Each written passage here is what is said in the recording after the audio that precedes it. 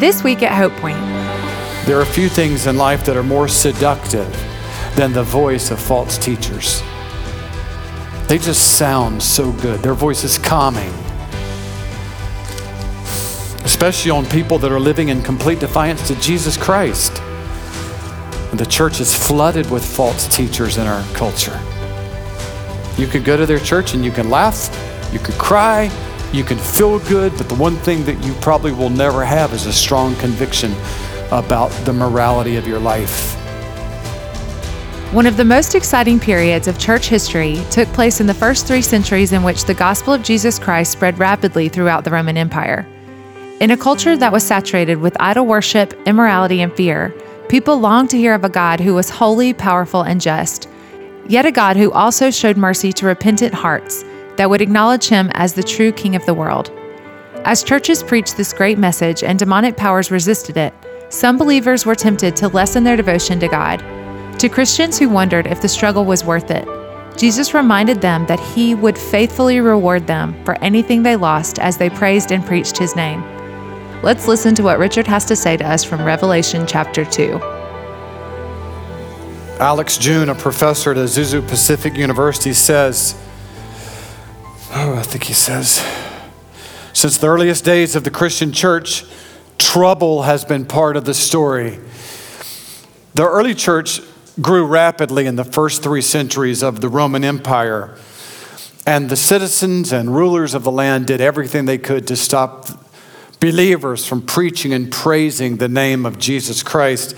But in city after city, the church just grew stronger and stronger because the people believed 2 things. Number 1, Jesus had paid a great price for their salvation, and he was going to reward them for every sacrifice. Everything they lost as they clung to his name would be rewarded infinitely more.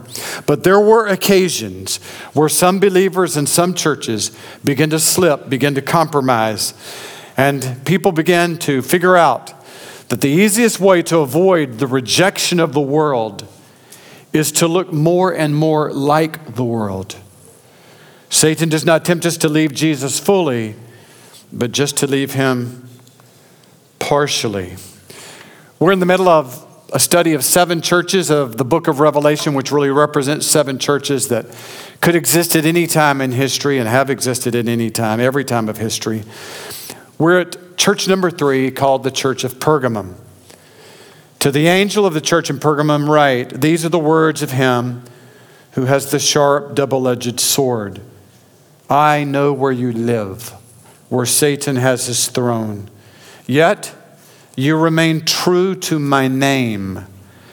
You did not renounce your faith in me, not even in the days of Antipas, my faithful witness who was put to death in your city, the city where Satan lives.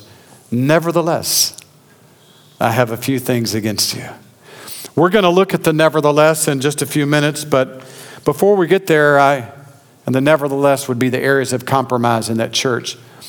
But I want to start with just enjoying the kindness of Jesus, that he does see what they're getting right.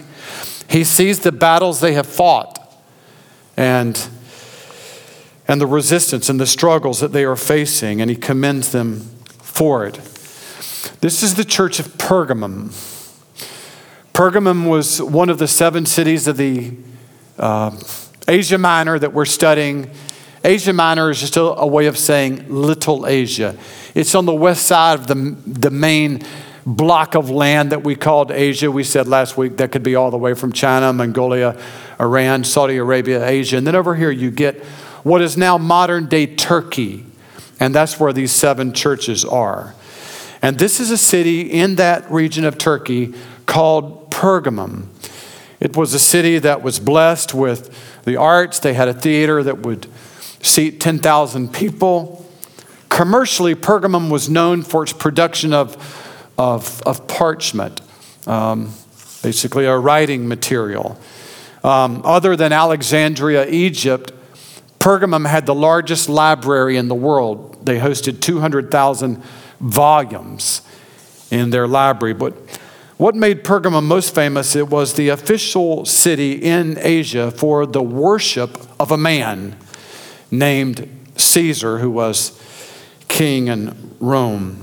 And in addition to that, Pergamum was the place in Asia Minor where all of the gods of the Roman Empire were worshiped. If you wanted to worship a god, you would go to Pergamum. There was the temple of Dionysus. This was the god of wine and pleasure. This was the party god.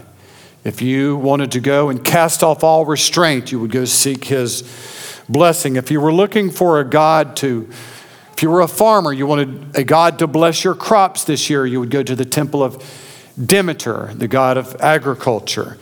If you were seeking wisdom, you had a decision to make in life, or you wanted God to bless your plans to start a new business, you'd go to the temple of Athena, the goddess of wisdom.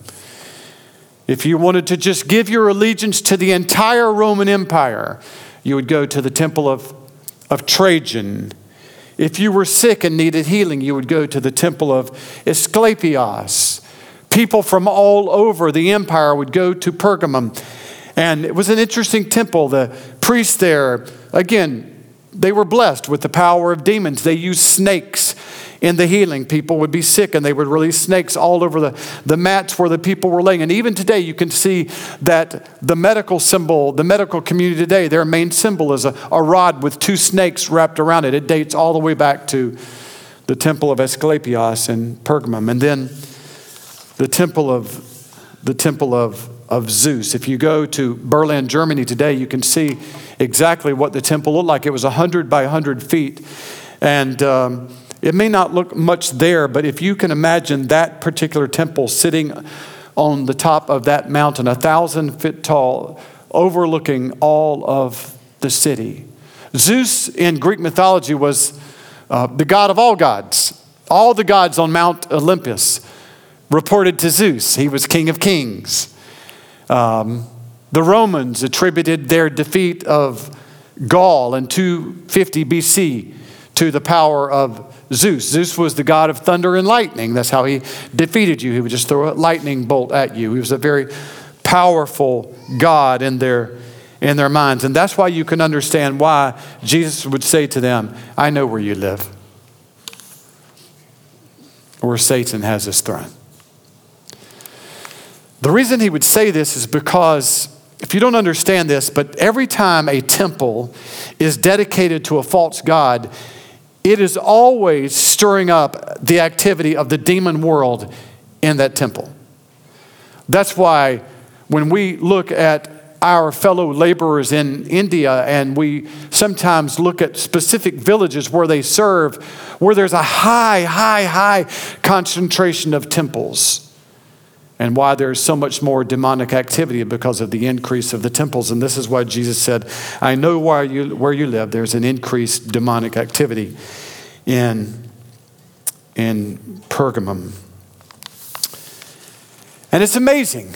The air was thick with evil, and in this very place, Jesus had planted a church. Hallelujah. That's what he does. Think about, though, what it was like to be a believer there.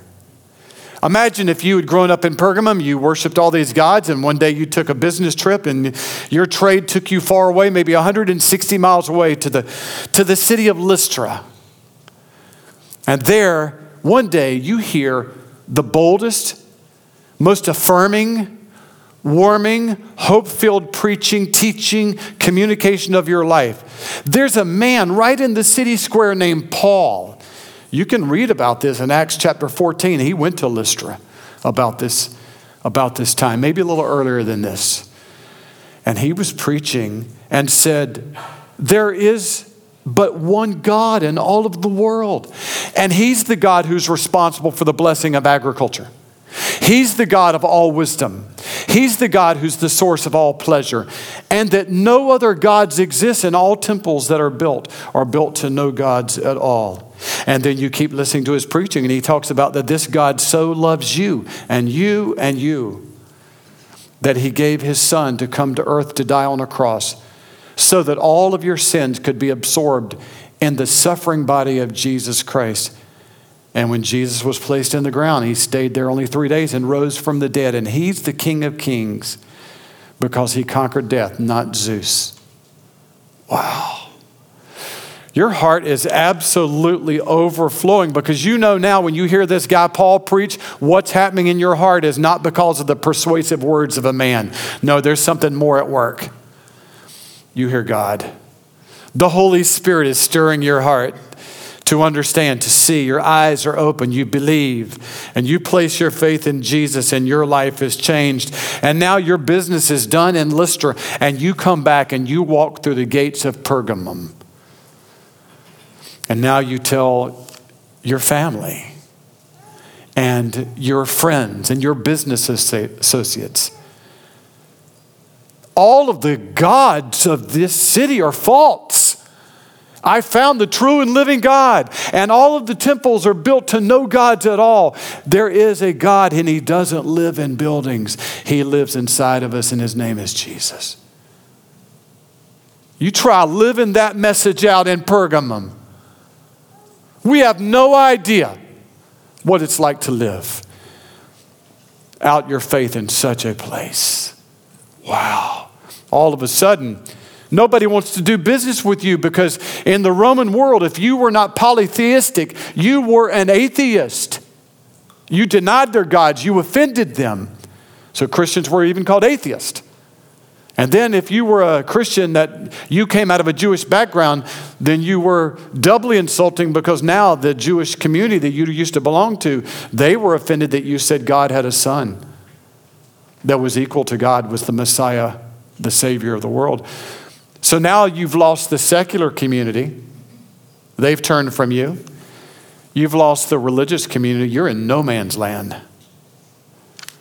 Except now you have a home with a group of ostracized, rejected people called the church at Pergamum. That's where you belong. And the whole city's against you. It was so costly to be a Christian in the first century. It was costly to be a Christian in Pergamum. We know this because Jesus mentions one of the people who died in that city. Yeah, you remain true to my name. You did not renounce your faith in me, not even in the days of Antipas, my faithful witness, who was put to death in your city where Satan lives. Second time, that description. We don't know a whole lot about Antipas, whether he was a pastor, a businessman. The only thing we really know is his name means against all. That's a way of saying he had no compromise in his life. He was against everything that was trying to persuade him to leave Christ. No compromise in the life of Antipas. So here he is, he's arrested, brought before a Roman proconsul, a governor. And interesting, Pergamum was an administrative city. Therefore, the governor had more power than in most cities in Asia. That is, he had this authority called the right to the sword. That is, when a case was brought before him without having any sort of jury around, he could decide life or death right there. He had the power called the right of the sword. So on that day when Antipas was brought before him, he decided death, raised his sword, and beheaded him. And what an intimidating thing that was to all the community of the church there. But what did they do? They said they held on to the name of Jesus. And at that point, they did not renounce faith in Christ. It's remarkable. So up to this point, they were strong. But I think the operative phrase is up to this point. Because then Jesus says, let me just say this. Let me say this because I don't want to miss this. Antipas, it cost him everything to hold on to the name of Jesus. But what you're going to find out in life is the more you sacrifice and give your service for Christ, the more that you will value Christ. Now my quote. When Christianity costs nothing, it means nothing. So the believers were doing well up to this point. But then Jesus noticed a place of compromise in their church. And therefore he said, nevertheless, I have this against you. It's almost as if Jesus were an engineer examining a dam and found a small crack in the bottom of this 300-foot dam. Nobody else could see it. Didn't seem like a big deal. But you know what happens to small cracks in dams? They turn into big cracks, and then the result is catastrophic. So what was the crack in the dam? Well, it was compromise. It was compromise. They weren't abandoning Jesus fully, just partially, and this is how it happened. Jesus says, there are some among you who hold to the teaching of Balaam, who taught Balak to entice the Israelites to sin, so they ate food sacrificed to idols and committed sexual immorality. Likewise, you also have those who hold to the teaching of the Nicolaitans. We talked about the Nicolaitans a couple churches ago, so we don't need to go back there other than to rehearse one statement that we said about them. They had this weird belief that your body didn't matter. The only thing that mattered was your soul. Therefore, you could believe God and love God in your head, but live wild with your body because your body didn't matter. So you sort of look at even 21st century Western culture, there's a lot of Nicolaitan belief in that, isn't it? I can say I believe in Christ, but it doesn't matter what I do with my body. It doesn't matter what I do to my body. That's Nicolaitan culture. But really the star of this show at this point is Balaam, how he coerced the church to compromise. You may not know a lot about him. His story is told in the Old Testament in Numbers chapter 22 through 24. It's worth the read this afternoon, but it's a long read. I'll just give you sort of a Reader's Digest version. Balaam was a prophet in Israel, which were God's people in the Old Testament. Balak was a king of a region called Moab. And Israel was on the move at this time, sort of taking over all of this land that God was giving them. Well, as they approached the land of Moab, the king said, I don't want Israel to take over my land, so I'm going to see if I can cut a deal with the priest of Israel. And he went to him and said, listen, I would like to pay you some money that if you could somehow, I know you have this power of words because you're a prophet, would you curse Israel as they try to engage my people in war so they fail? He's tried to buy him off. And so Balaam looked all righteous and everything and said, no, I can't ever do that. I can't use my words to pronounce curses on God's people. And man, over and over again, this guy Balak, he was persistent. And so it looked like as you read the end of the story, like, okay, Balaam stood strong. But then you read this verse here, you read Deuteronomy 31, and you could start adding it up. This is what Balaam did. He said, I don't have to curse them. Just go encourage your women to go seduce the men of Israel, and they'll fold just like that. Sex will get them. Not war, sex. And so all the women of Moab came, and Israel, all the men, just started having all sorts of immorality with them. And eventually, the Lord's anger was so high that 24,000 Israelite men died as a result. Not just because of the sexual immorality, but when they were engaging in this, they also were worshiping the gods, with these women, worshiping the gods of the Moabite women. And it's amazing that all of this happened because a false preacher named Balaam wanted to make money. So this is what's happening in the church of Pergamum. False preachers, motivated by money, had come in and had begun to teach the people there's a way to get around this suffering that you just saw with Antipas. You just need to chill out a little bit, be a little bit more like the world, and the world will not pay attention to you. Just adopt a little bit more of the lifestyle of the world. So these false teachers were basically promoting unholiness, worldliness for financial gain. And the church was eating it up. This is probably how their message went in Pergamum.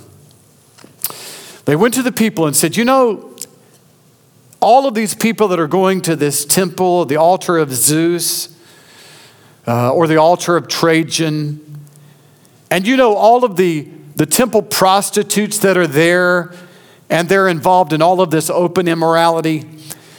Maybe that's not the best thing to do, but you can still go there and you can enjoy some of the celebrations there and some of the feast if you just turn your back to the immoral things that are happening. It's okay to go eat in the temple. Now, this is not like what Paul confronted in Corinth when they said, "Can I buy food that has been blessed in the temple and take it home to eat?" No. These false prophets were saying you can go and you can eat while immorality is taking place from you 5 feet away. It's okay. As a matter of fact, the people of Pergamum will think better of you as a church if you're starting to blend in a little bit with their customs and their culture. There was no message from the false prophets that's all over Scripture. Be holy, for I am holy. Be different, as I am different. The false prophets would never come in and tell the church of Pergamum, you need to deny Jesus as Lord. They never would say it like that. They would say something like this. Hey, church, Antipas, we love him, good brother, but he was a little bit fanatical. He just was really into Jesus a little too much. He spoke when he could have been silent. If he would have tried a little bit harder, he didn't have to take such stands all the time. And he lost his life. He could have had his wife now. He could have had children now. Just chill out a little bit. So the false prophets were saying, if you would show more love to the people of the culture, if you could identify yourself as being more peaceful, less rigid, every now and then participate in a pagan festival. Basically, the false prophet said, live in both worlds at the same time. It's okay. Because listen, I'm talking to people. Your flesh is telling you that right now. This is our battle every day. Think about if you went to church and I affirmed that for you. Your flesh is already telling you to compromise. Just think if your preacher also said, take it easy, be more like the world. There are a few things in life that are more seductive than the voice of false teachers. They just sound so good. Their voice is calming. Especially on people that are living in complete defiance to Jesus Christ. And the church is flooded with false teachers in our culture. You can go to their church and you can laugh, you can cry, you can feel good, but the one thing that you probably will never have is a strong conviction about the morality of your life.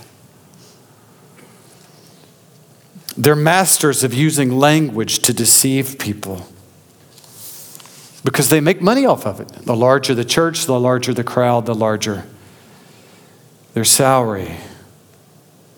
And so they just make up new messages and avoid messages like this. Just think about the message I'm preaching to you. How well do you think this would go over on some of the largest churches in America today? In Dallas or Chicago, New York.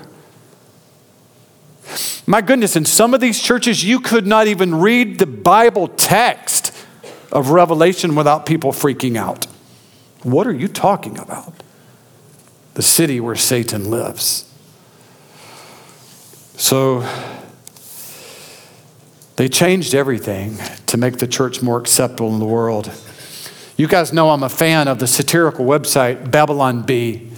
So in December, I was reading a spoof news article that I thought related a lot to what we were talking about. I want to share it with you. It said, hilarious Sunday morning comedy routine interrupted by Bible verse.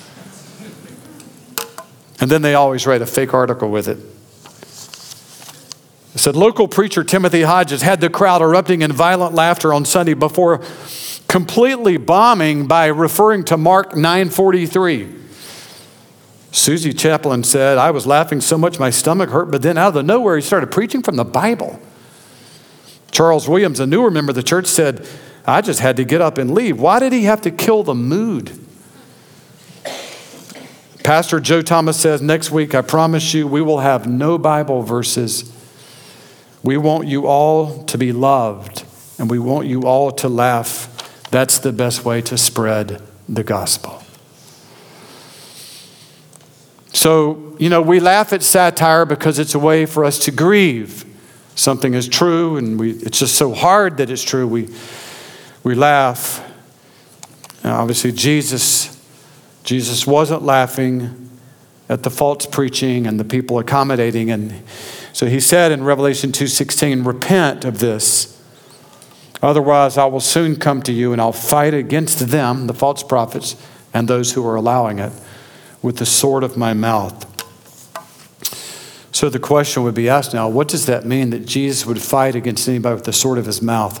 Well, let me tell you, in the Greek, it means he'll fight against you with the sword of his mouth. It means what it means.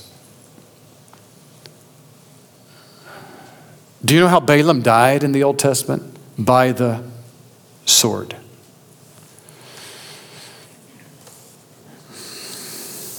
You can read, whether it's the Old Testament or the New Testament, the future of a false prophet is a terrible end. And the future for a church that accommodates a false prophet is a terrible end. And Jesus loves us enough to warn us about this end. This warning here comes from the most loving mouth that has ever spoken in history, Jesus Christ, which just teaches us that love means we also warn. But not much warning going on today. Endless messages of, hey, God is for you. His favor is going to bless your business. God's going to heal you. He's going to prosper you in finances. Even while you're living in sin, He's for you. You just won't find that teaching in the Bible. You won't find it in the book of Revelation. So what do you do in a world that says compromise, compromise, compromise? Because all of you get it everywhere. College kids, our high school students, middle school, your work, and then churches are filled with some of the greatest communicators in America today are men who promote compromise with the world. So you get hit from it everywhere. What do? Well, you listen to Jesus and you believe him when he says, what I offer you in heaven is infinitely better than any reward you would get on earth by compromising. This is what he said to the church at Pergamum. Whoever has ears, let them hear what the Spirit says to the churches. To the one who is victorious or the one who resists compromise, I will give some of the hidden manna. I will also give that person a white stone with a new name written on it, known only to the one who receives it. So we have three promises to the person who holds on to Jesus and doesn't compromise his faith. Three promises: I'll give you hidden manna, a white stone, and a new name. And so you've come to church and say, well, tell me what that means. I don't exactly know. I have a few guesses. They're educated guesses. But I will always, when I'm teaching the book of Revelation, tell you it is a little bit mysterious. Let's start with the white stone. What could that be? Well, History is not inundated with this, but there's a few references as this. That if you were charged with a crime and you went to court and you were acquitted and declared not guilty, in some courts the judge would give you a white stone. And then when you would go out in the community and people who might have thought you were guilty ask you, I thought you were guilty, you hold up the white stone and say, no, I'm not guilty. This is what Jesus does. Because if we know anything about white, the color white in the book of Revelation, the book of Isaiah, many places in the Bible, white refers to purity, to God's holiness, his righteousness. You could read the end of the book of Revelation about what the church is dressed in, white robes, pure. So Jesus Christ gives you this white stone. No matter what you've done in life, if you have committed 1 billion sins, even the same sin 1 trillion times, and you come to Jesus and your heart is broken and said, would you forgive me? No matter how much filth is in your heart, he says, let me give you a white stone. Let me give you my purity. Let me give you my forgiveness. Let me give you my righteousness. You are as white as fresh snow, not guilty. So that's my guess on the white stone. You're not guilty because Christ took your guilt on the cross. New name is a little bit easier to guess at that because we see God giving new names to people all the time in the Bible. He's really into that. New name. I'm going to give you a new name. He changed Abram's name to Abraham. Changed Jacob's name to Israel. Simon's name he changed to Peter. And even James and John, 2 of his disciples, he gave them nicknames. Called them the sons of thunder. So, this is what I know about names. In the Bible, when there was a change of name, it meant there's a change of mission. The trajectory of your life is different. You might have not had any purpose on Monday. You meet Christ Monday night. Everything's different. You got a new purpose, life, mission on Tuesday. Living for him, not living for self. Just, not only has he made you new, he's given you a new calling. So therefore, he's going to give you a new name to celebrate that. New direction. I mean, even when I look at James and John and their new names, it even makes me know something else about a new name. There's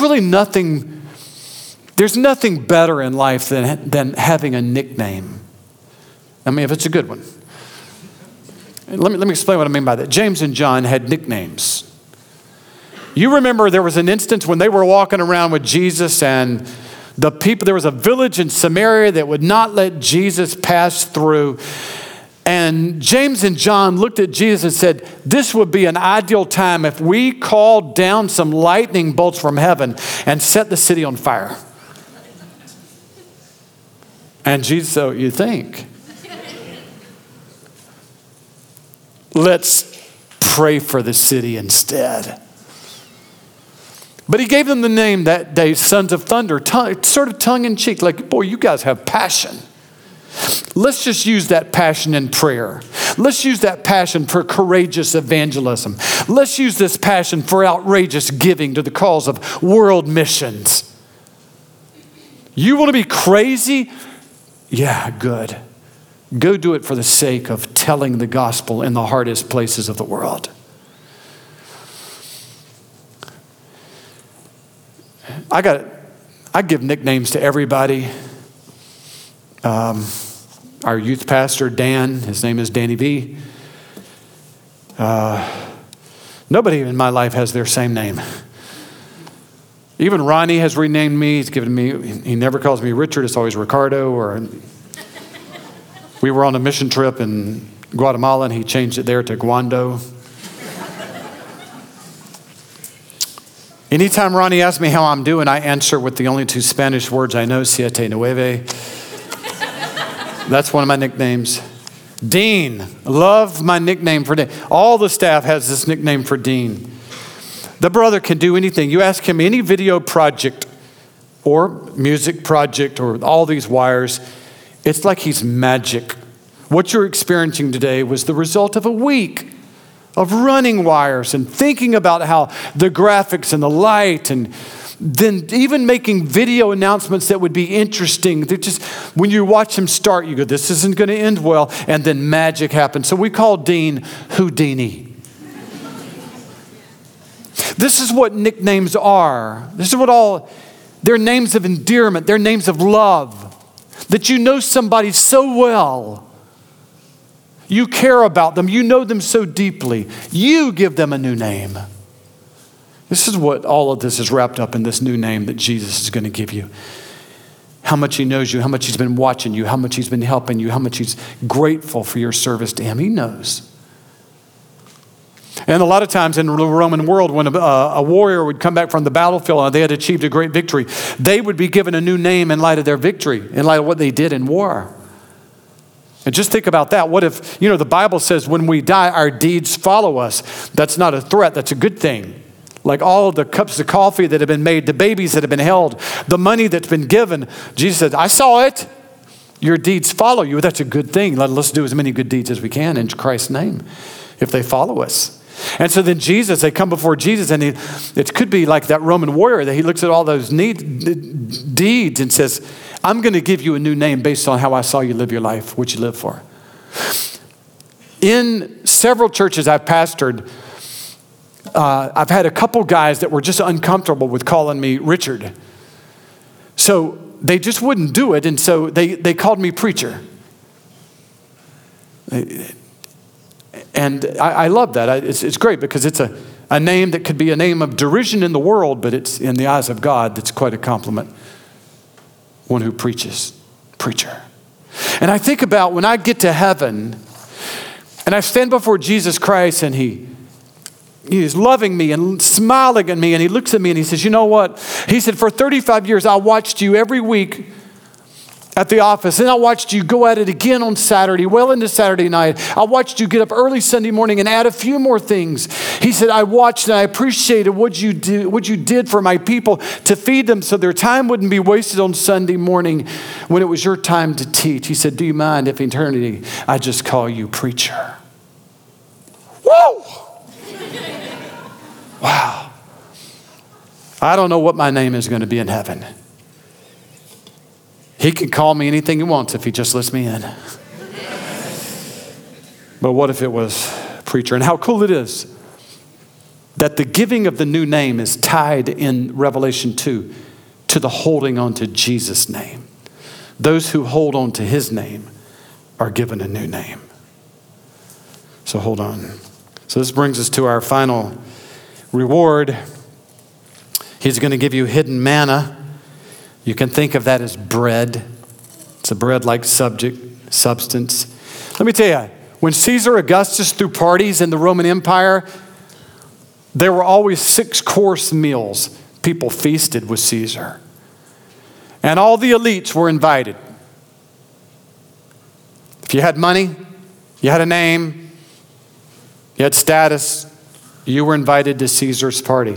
Guess who never was invited to any of the parties? Christians. They never went to a place to feast. And Jesus says, but the best feast of all is the one that I'm preparing in heaven. And the only people that are invited are Christians. The poor, the rejected, all around the world today, people with no money, people living, having been cast out from their communities because of their faith in Christ, are invited to the greatest feast of all in heaven. You may not know the term manna if you're new to church. The reason why Jesus calls this hidden manna is because of something that happened in the Old Testament. God's people traveled for 40 years through the wilderness. 40 years you run out of food, but they didn't run out of food because in Deuteronomy 8:3, the Bible says that day after day, God provided them with manna. And it was humbling because they had to wait on it. Like every night they would go to bed and there was no food. Wow. None. But while they slept and when the sun rose in the morning, God rained down bread in their front yard. And that's why he calls it hidden manna, because for them it was hidden. It's not something they could see at night, but only when they needed it did God provide satisfying bread. So this is what Jesus is saying. On this earth, what God has in store for you, the most satisfying joys of all, right now they're hidden to you. You've not gotten to eat them yet. Like the world right now, unbelieving, arrogant, self-sufficient, people of great status, they can buy anything they want and eat anything they want, and they do. But these are the last meals of pleasure they're going to have. And we, or the church, not really we, but the church around the world that's suffering so much for not compromising, Jesus is preparing for them an eternity of satisfying pleasures. Let me tell you something. There are legitimate desires that are in your heart right now that are never going to be filled. Longings, cryings out that you're going to die longing for this. Circumstances have prevented you from having this longing met. Barriers are in the way. And the moment you die, all those barriers are shattered, and the deepest longings of your heart are at that moment fulfilled by Jesus. But not before. I love this phrase when in the top verse where Jesus said, I'm actually going to be the one that gives you the bread in heaven. I mean, it's not like you're standing in line and people are passing out satisfaction. No. You go to his throne and Jesus himself gives it to you. Because you know what I think he's given to you in that moment? Himself. That's what I think every time we see at the end of these churches where Jesus says, last week I'm going to give you the crown of life. Prior to that he said, I'm going to give you the paradise and the tree of life. I think every one of those are another way of saying it. Jesus, I'm going to give you myself. The fullness of my beauty, the fullness of my pleasures, I'm giving you.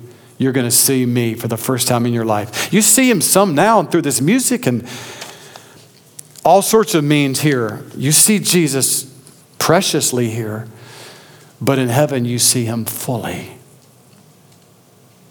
And I hope you're going there. I would say this to you. If you don't enjoy feasting on the pleasures of Jesus now, you won't enjoy feasting on the pleasures of Jesus in heaven. And that's why you won't be there.